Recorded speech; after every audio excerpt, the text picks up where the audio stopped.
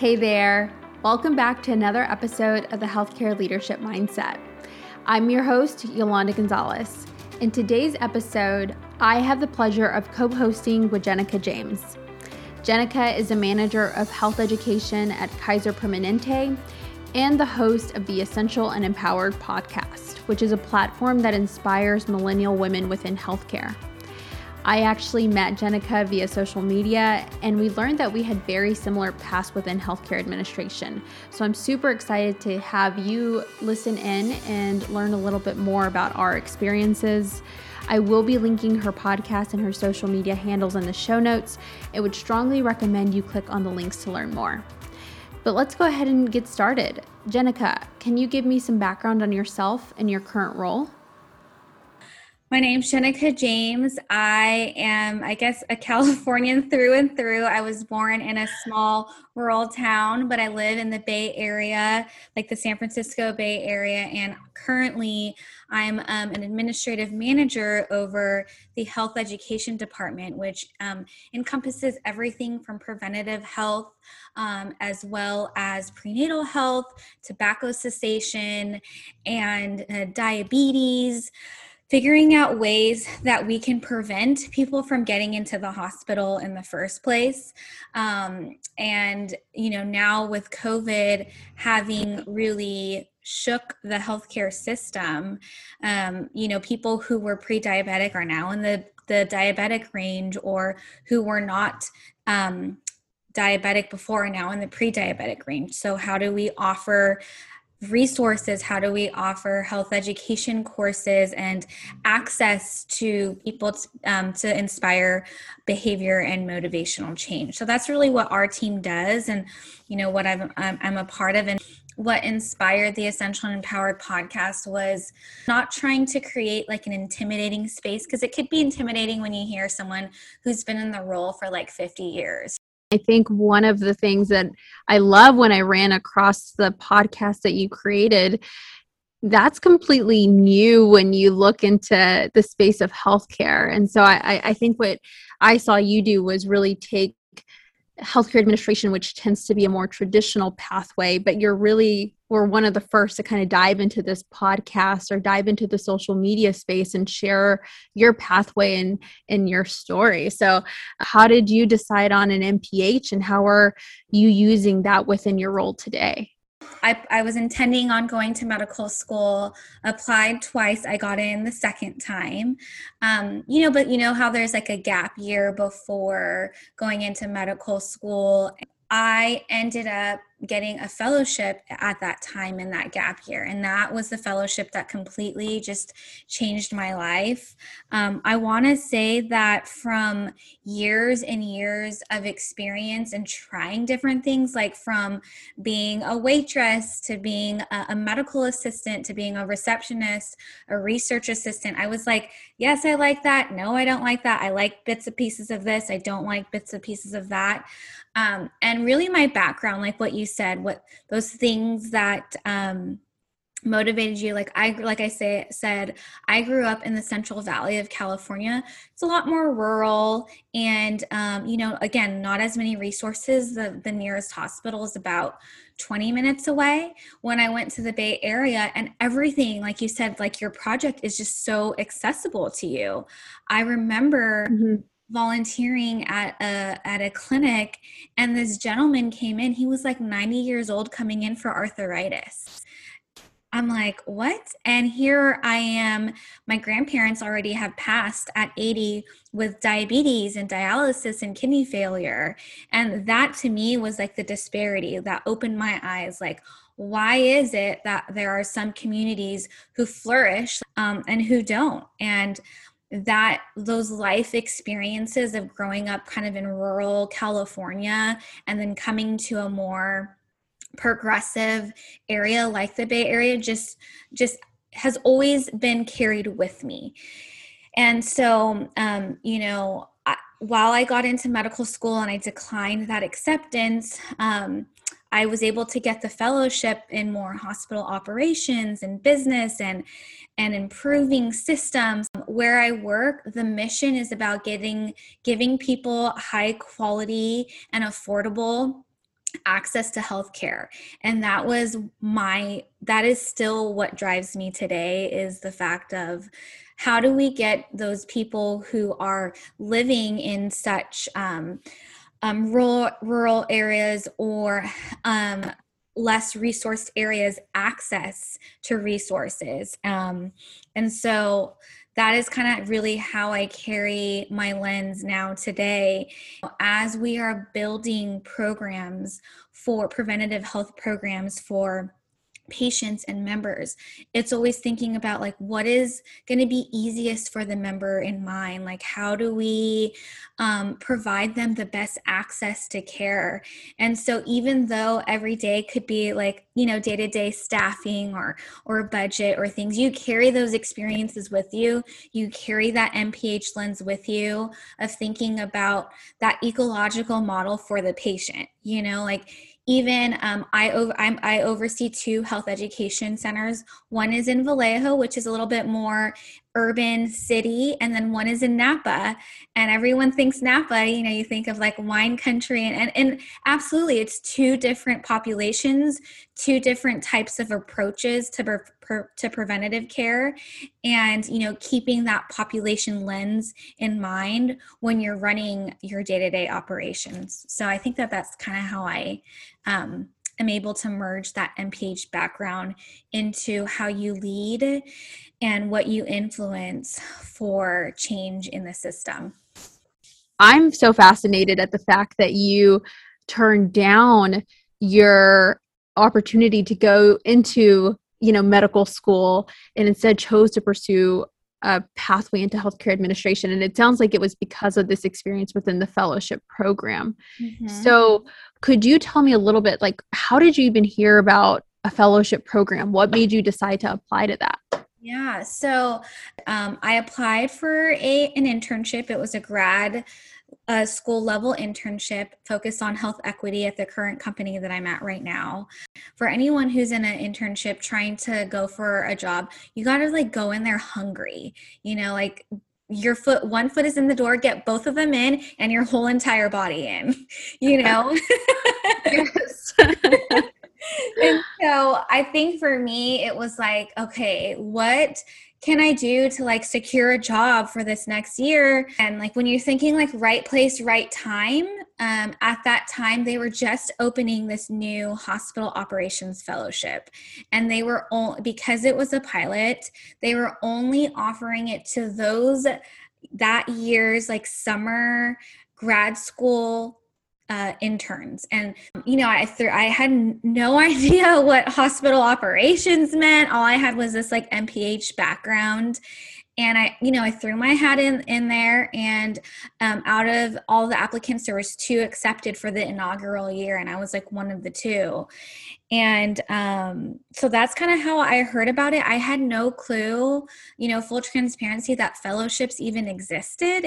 It's really just kind of like learning and finding resources. And for those who don't know what a fellowship is, the best way I describe it is kind of like you're an intern, but like an intern on steroids almost, you know, because as an intern, you have small projects, but as a fellow, like, yes, you're still kind of in that intern stage, and they're going to guide and they're going to help you out. You have extensive mentors, but then you also have this added responsibility that you have to produce results and you have to get things done. They still have a lot of leadership development, but it's also an opportunity to prove yourself, you know. And so that's kind of how I landed in it. And it was a 1-year fellowship where I spent 6 months in the regional corporate offices learning about strategy and the overall strategy of the business. And then the second 6 months was actually spent in a hospital where I got to do like performance improvement work and work as like a performance improvement consultant and really learn what is it like to be on the grounds in the hospital with the staff. And ever since then, I've been in the medical center setting. And I don't know about your fellowship experience, but it was really stressful, right? You get kind of like top-notch access to the executive leaders. And it's not just 40 hours. I mean, they give you a work phone and you're you're expected to kind of just take it and run, and do extra projects, extra time. So I'm just curious, like, what was your fellowship experience like? How did you get into yours? I had heard about a fellowship when I was in my first year of graduate school, and that's when I started looking a little bit more into the program. And the more I looked into it, the more I thought it was such an amazing opportunity. Like, you go into an organization and you're maybe one of the only fellows they take or one of two. So it's almost as if the fellowship experience can be tailored to you as well. I heard about the Mass General Fellowship. It was one of the more well-established fellowships that I had applied to. It's been in place for a little bit over 45 years. It's rotation and project based. So they have a set amount of time that you spend in each rotation. Your first year is defined as your kind of foundational year. So you spend 6 months in patient care services, immersed in the clinical setting, and then you spend 6 months in finance, where you're really learning about the budgeting process as well as the revenue cycle process. And then your second year is what they kind of call like the capstone year. So you kind of take what you've learned and then you get to apply it within these different areas. So I spent a couple months in human resources, in patient advocacy, a rotation with the president's office, our physicians organization. I mean, 2 years sounds like a long time, but it goes by so fast. So I can't even imagine like how fast 1 year goes by. One of the questions that I had for you was, in the fellowship that you were involved in, you were one of the two who were kind of first chosen to go through this program. So what was it like for you? Like, what was that experience? Not really even kind of like, you didn't have anyone else to look to who had done it before, right? Yeah. So because of that, like, it was kind of like a good and a bad thing, right? So because it was the first year of this hospital operations fellowship, things weren't like set in stone. It was basically like, as you know, even today, like building the plane as you're flying. And so for that, because I was the first one, like we were the first two, I was very like clear, like, this is what I want to learn. I was very transparent of kind of, I want to learn about like money. I want to learn about budget. I love performance improvement. I want to learn about that. So in a way, I was able to pave my own path for that. But because it was so new, like the path was still like unknown. And so what I really did was lean on my mentors. And as a fellow, I just like grabbed opportunities. Like they don't just come to you. I guess in a nutshell, it was just kind of like paving my own path. But at the same time, I felt this pressure, like you said, that, you had, because we were the first ones, I felt like I had to like perform over the top. I think that's kind of just how it felt for me. But it was also just very transformative because it was so brand new. And now I just love being able to now mentor the other fellows who are going through the program. And they've had like 3 different cohorts go on, again, 2 each, since I've started. That's amazing. I think you set the bar pretty high, and it really is up to the fellow who can come in and you can make that experience what you want it to. So even though the structure is the same, the experience can look so different depending on who goes into the fellowship process. And to your point, like grabbing those opportunities that are available and voicing the experiences that you want to have, those are so important to do in order to make sure like you're having a voice and what you're getting exposure and what you're learning about. So I really love that you shared that about your journey. Yeah. And I think one common thing that I found, like just listening to your experience and mine, is like, again, this VIP access to these leaders, these resources, networking. So for anyone who's interested in applying or doing a fellowship, I think it's really the perfect opportunity, especially fresh out of grad school. Like, you don't really have experience, right? And the jobs that you're applying for might require years of experience, and you don't really know what you're passionate about, or don't really know what you're good at or not good at. I think it's a great opportunity it's a great exploration phase, I think, if you will. To get your foot into the door and then get more experience while you're exploring what you like personally as yourself. A fellowship is such a great way to grow your network. And most times, you're in the same organization that you were when you started the fellowship. A lot of times they want to retain you and keep you on. And part of what others, as you're navigating the healthcare space, it is a lot about collaborations or the relationships you develop along the way, because you cannot do it all by yourself. And so I think something that was really helpful for me as I got out of the, fellowship and went into my first role was I could kind of look back at my fellowship experience, look at the relationships I had made and established over the past 2 years, and still use those in my day-to-day now. So if I have a question about finance, I know who to contact from finance. Or if I have a question from HR, like, I know who to reach out to. And you don't have to know all the answers, but it's about, like, do you know who to reach out to? Do you know who needs to be in the room together to get the answer that you're seeking? So I would just say that those are kind of some tidbits of advice as people are thinking about fellowships or considering going into a fellowship. Yeah, I love that. And so kind of transitioning into, what your day-to-day looks like as a director, right? Or as a manager, people expect you to know all the answers. And so how do you navigate that? Like, does your day-to-day look like? Part of my role, is overseeing strategy, operations, finance, and personnel.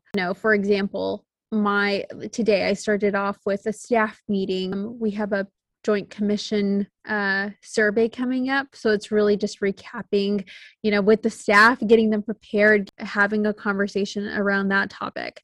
And then my next meeting was meeting with one of the chiefs of the divisions that I help support and going through how we were doing, in terms of our volume, our charges, our payments, kind of seeing if there was any opportunity for us as we're kind of looking over the next couple months and where we can optimize. And one of our big areas is optimizing our advanced practice providers who we have on our team. So the conversation was really kind of focused on that as well. And then afterwards, someone just randomly came in my office to talk to me about like an operational issues, and make sure that I set aside time to say, let's chat for 15 minutes and let's see, like, what can I help you do? What can we resolve in this point in time? And then if we need to, we can have another checkpoint later on. So, I mean, those are just kind of a few examples of some things that come up in the day-to-day. But, I was curious to hear about how that day-to-day looks like for you, and if you have any like seasonal impacts within your role. I love what you said: strategy, operations, finance, and personnel. I like, you seriously like categorize it perfectly in my brain, because I feel like it's a rotation of those 4 things all the time. It's not like it's not always the same finance issue or not always the same personnel issue, but it's like a nice rotation of those. I would say, like, it's hard to say like seasonal, because I feel like right now in healthcare, we're being very reactive, to the pandemic and COVID-19 and whatever is coming to us. Then we just evolve and create a new workflow for that, because this is all new. No one has ever gone through this before. Administrators, we're all trying to figure it out. And so it's hard to say like what seasonality looks like, when it just felt like, when I started this role, it just has been so uncertain and dynamic and changing. And it just, building off what you said, every day is just not the same. And I would just say it's kind of like what you said too, is like you just have your different hats that you wear, like, throughout the week. Like, the beginning of the week, it could be, like you said, a strategy meeting for us. Like today, it was focusing on talking to one of our chiefs of quality and figuring out, okay, these are our tobacco numbers aren't looking too great. Like, how can we figure out a different approach to our outreach to make sure that we are still able to access and provide resources to our members for tobacco cessation and meet our quality goals? And then on the other hand, it was operations and personnel. Like, do I have my staffing for the week? For the next week for the front entrances of the door. Another thing was there was an upset member who missed their appointment and wants to talk to the manager, and I need to support my staff through that and, do service recovery for that member to see, what can we do to help them. Or it's, just, I don't know, like you said, it's just like so different day to day, but at the same time, it's, starting in the week, I was talking to our finance team about, going over my business case of new staffing and what performance improvement work that we've done with our staff to, optimize what they call waste or reduce waste so that we can be more efficient and have the business case more reasonable and more likely to be approved. So I just think that in healthcare leadership, it's a lot of balancing those four hats that you nicely summarized.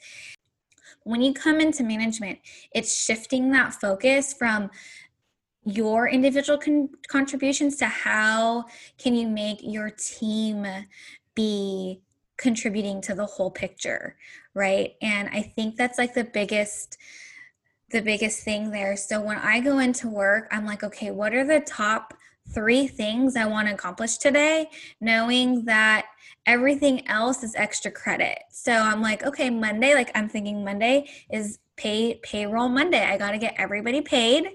I need to run this meeting and I need to talk to the staff about the new tobacco cessation process. Boom, done. Everything else, I'm like, outside of that is extra credit for me because it could get so overwhelming to want to try to do everything. I think that that's something I honestly still struggle with is I am addicted is a strong word, but I do love my to-do list. And I think we do get kind of some satisfaction of crossing those things off. I'm curious to hear from you. How do you, I guess, manage stress, especially maybe the stress that came from like managing through the COVID pandemic? Mm-hmm.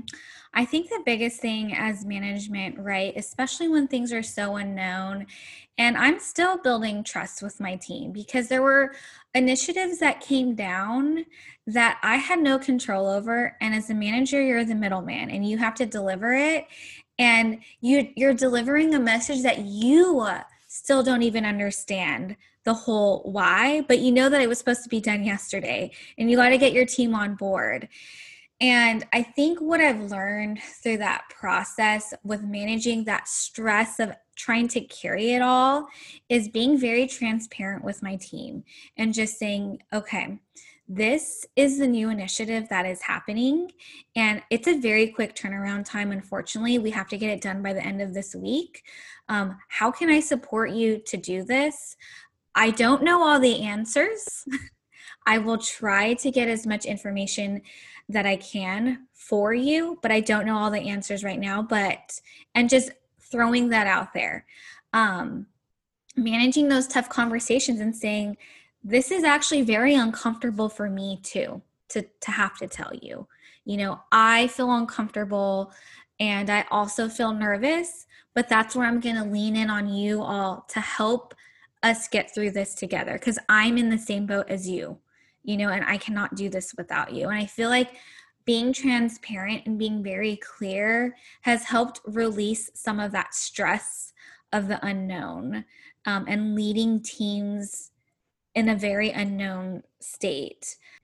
That is so good. You fully just admit, like, I'm in there with you on this. I'm navigating this at the same time you are. Like, there is just a sense of, vulnerability that you have with your team when you say that. But I think it creates more trust, emphasizing that team approach to it, and kind of, like you said, leaning on each other to get through whatever needs to be completed.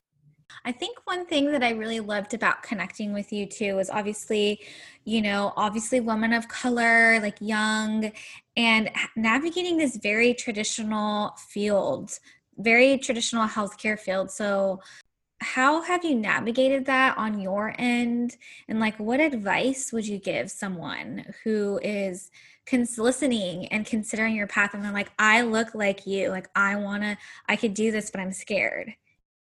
Having a mentor is so important in navigating different things that come up in your career. So, I was very fortunate to have mentors throughout the fellowship, but also have mentors, that I found in other areas as well, like outside of MGH. And they have been so helpful in kind of helping me understand the politics of the organization, or if there's maybe an idea that I have, but for example, I think when I first started, it's intimidating sometimes to be at the table and to kind of be the voice and represent the different areas that you're representing, but that's why you're there. But I think it always helps to have someone like a mentor who you can kind of talk with personally and say, oh, like, here's this idea that I have, and they can kind of work with you and kind of say, oh, like, that's a good idea, and like, have you thought about this, or like, what if you get asked this question? And to kind of have that prep before you go into a meeting, whenever you're presenting that idea or story or whatever you're trying to get across, like, that has been so helpful. I definitely have mentors who think very differently than I do. I value their advice, and I think they help me see things in a way that I typically wouldn't. So I would definitely recommend, when you're looking for a mentor, it's always great to have someone who you can personally connect with. But I also would recommend, make it someone who may think differently than you do. And maybe it doesn't have to be a mentor. Maybe it's just the people you kind of surround yourself with too. But you're going to be working with people who think in so many different ways. And one of the things that will make you successful is, how do you bring a group of people who think very differently together to kind of work towards that one mission or one goal. And I think that having that diverse set of community around you, helping prepare you for that, is key in navigating that traditional culture that exists today. Oh my gosh, all the snaps, Yolanda, that was beautiful.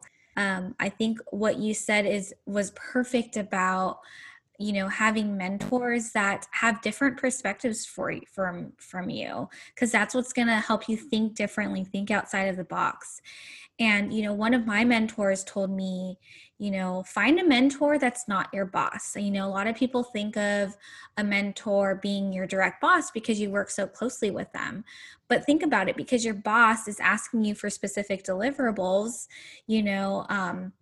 not to say you can't use them, but find someone outside of like your day-to-day work who can help strategically like guide you from outside of work and to where you need to be. And so I just want to share that point there is, finding the mentors to really help you navigate, and then also looking for other opportunities. Like, I know like the Bay Area has this like professional women's business conference, and I love going to those because you always just feel empowered to see people who look like you or aspire like you and are where they're at. And so just seeking those things, I think, has really helped me kind of navigate. And also having a really good partner to lean on, right? To bounce ideas off and just encourage you that you are enough. Because I feel like there's just always this feeling of like imposter syndrome. Like I said, I stand at like a whopping 5 feet. Like, it's scary. So, just knowing that there's people out there to support you and that you are meant to be exactly where you are. It's not going to be easy, but that healthcare, the healthcare system, healthcare leadership needs our perspective and people like us, to be in the ranks. When I found your podcast and when I found the resources you're providing in kind of in the, short amount of time that we've known each other, how inspiring it has been to kind of hear about your pathway and hear more about, like, I'm always really fascinated in how people stay up to date with what's going on in healthcare. So my question for you is, what are your go-to sources for staying up to date with the latest healthcare news? Yeah. So I think for me, it's just a couple of things, right? Because it is a lot of information to get inundated or you feel like you're behind.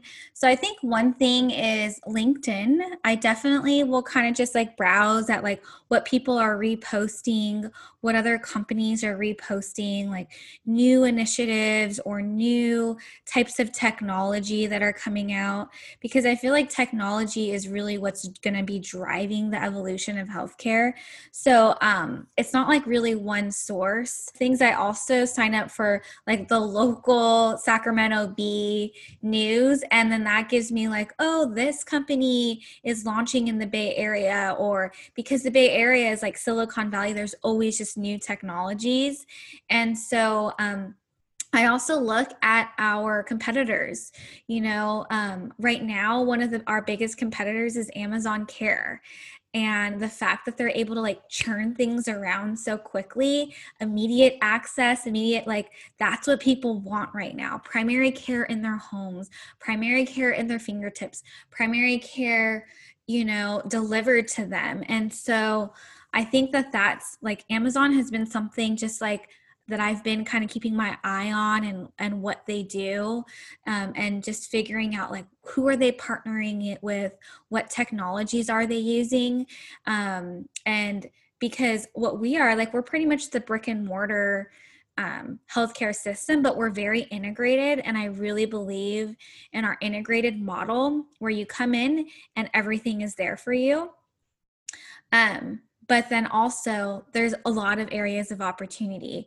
And so I think it's just always about being relevant and seeing not just healthcare, but what are companies doing outside of healthcare that can really inspire your work, if that makes sense. I think like, for example, like Stitch Fit. So we did kind of a model of that for our prenatal moms. It was like getting them into our classes. And then in order to encourage them, it was like, there is this letter, welcome to the health education. This is your educator. Here are like breast warmers. Here are your materials. Here's a cute prenatal scarf. And just to make things more personalized, right? It's thinking not just healthcare, but like, what are these other really cool companies that you use? iPhone, your the clothes that you buy, like Nordstrom. What is that customer experience that you're like, I am going back there. I'm going to keep shopping there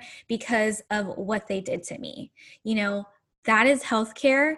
Healthcare is a business. It's customer service. And I think that that's kind of how I keep up to date on being innovative and new ideas. I love that response. Our generation tends to look more kind of like, well, how am I, able to book restaurants at the tip of my fingers and be able to, get my package delivered next day if I wanted to. And like, I think they're going to be making decisions based on that within healthcare. I do think that that's something that we need to be on the lookout for, just thinking about how do we kind of keep with the times and make sure that we're delivering the service that we need to for our patients. There's obviously so many things that you've learned in your pathway so far, but if you could only share one lesson with people who are coming into this field and starting their careers in healthcare administration, what would that lesson be? Mm-hmm. And these are words that a mentor shared to me, and they were like just 2 words: and what he would say is be relevant. Like, be relevant. And I was like, oh my gosh, and those two words have stuck with me so much, just because, be relevant in social justice issues, relevant in, police violence, be relevant in innovation and technology. Like, the minute you become stagnant in how you think or how you, don't want to change, or that's when you get left behind. And I want to say, like, that is what healthcare is. Healthcare is changing by the minute. And as you guys have seen, like with COVID-19,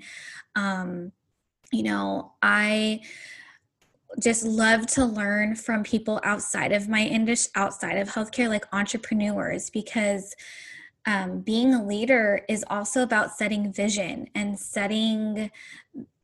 taking your team to a place that they've never been before. And it's scary, but kind of being on top of the game that way, I feel like is kind of one lesson that I feel is so important with this upcoming generation, is just, what are the new ways that we can continue to innovate? What are the new ways that you can think about how healthcare is being delivered? Because COVID really just like flipped us over and pushed us in ways that we could never think before. And I feel like that is now my mindset now, is just be relevant, and you fail fast, and, failing forward. So, and be fearless, be okay with failing. Failing is learning. So true. Thank you for sharing that. I think this was amazing, and it's always a great opportunity to be able to meet you, hear your story, and hear your pathway, the lessons that you've learned. I just know that the listeners will definitely be able to take away so much, and there's so much of it that they can start applying now. Absolutely. Thank you so much for being here and for listening to this episode. If this is your first time here, welcome. Please click on the subscribe button wherever you're listening. And if you enjoyed the episode, please be sure to leave a rating or review of the part you enjoyed the most. I look forward to meeting you all back here soon.